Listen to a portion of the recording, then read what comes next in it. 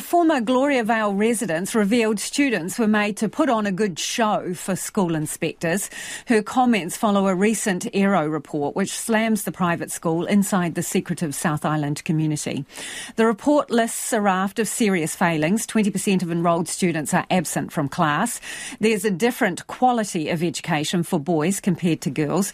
Most of the school's managers have not passed a fit and proper persons test, and it doesn't meet the criteria for registration as a private school.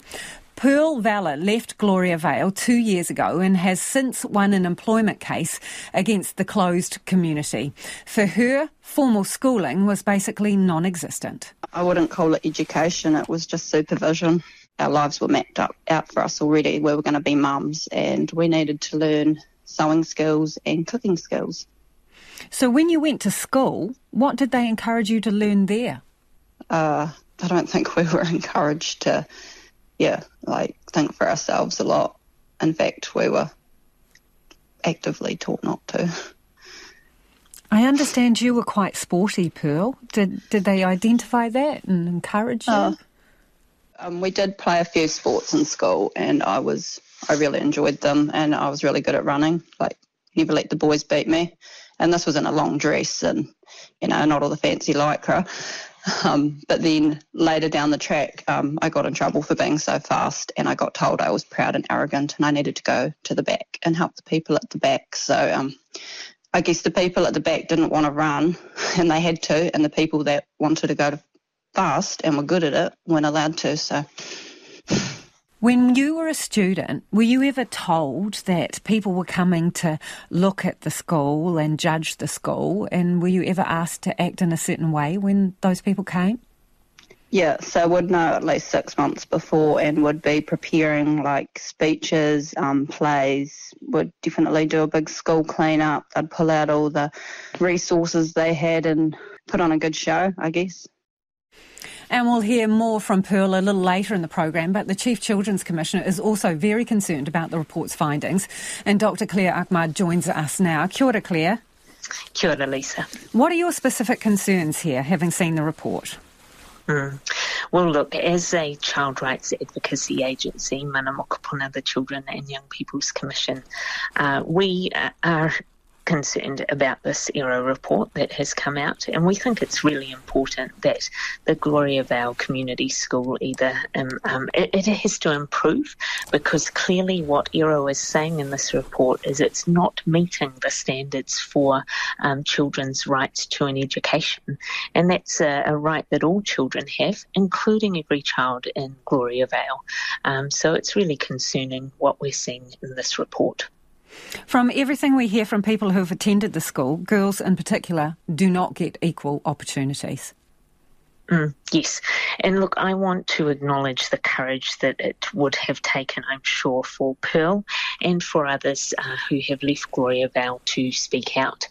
It's really concerning to me to see in the ERO report the differential experience that girls and boys seem to be having in this school and in this community.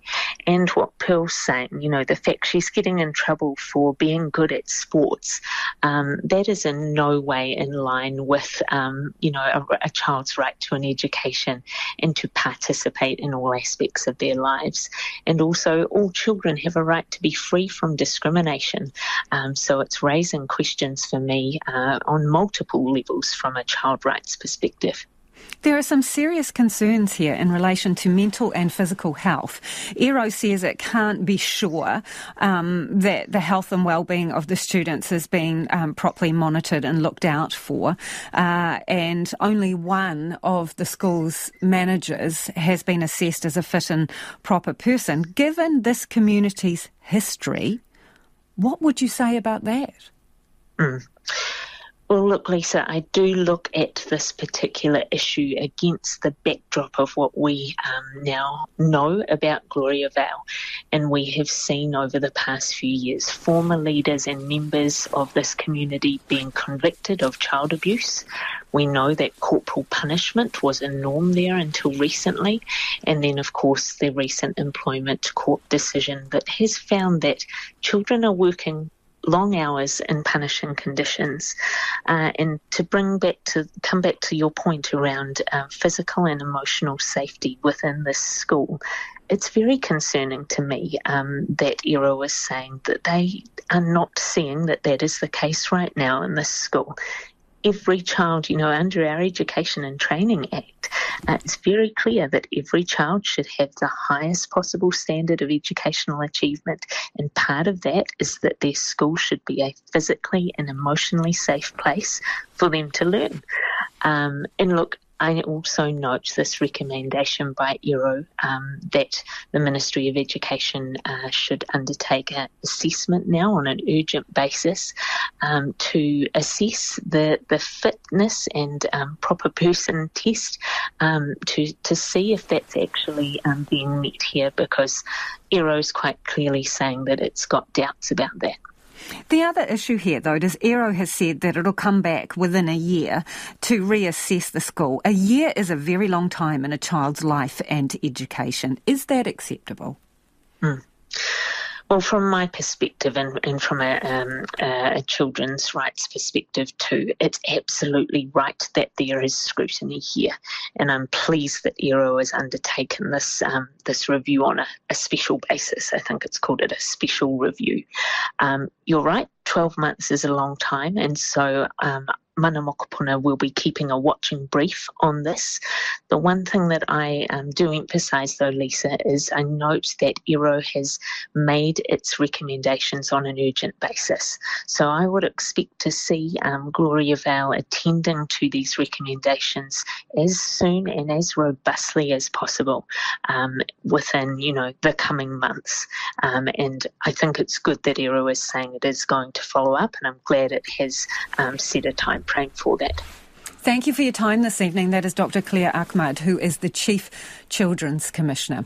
Now, we contacted Gloriavale Christian School Principal Harmony Helpful, but she declined to be interviewed. She did tell us, however, that the school accepts the ERO report and is working on its recommendations.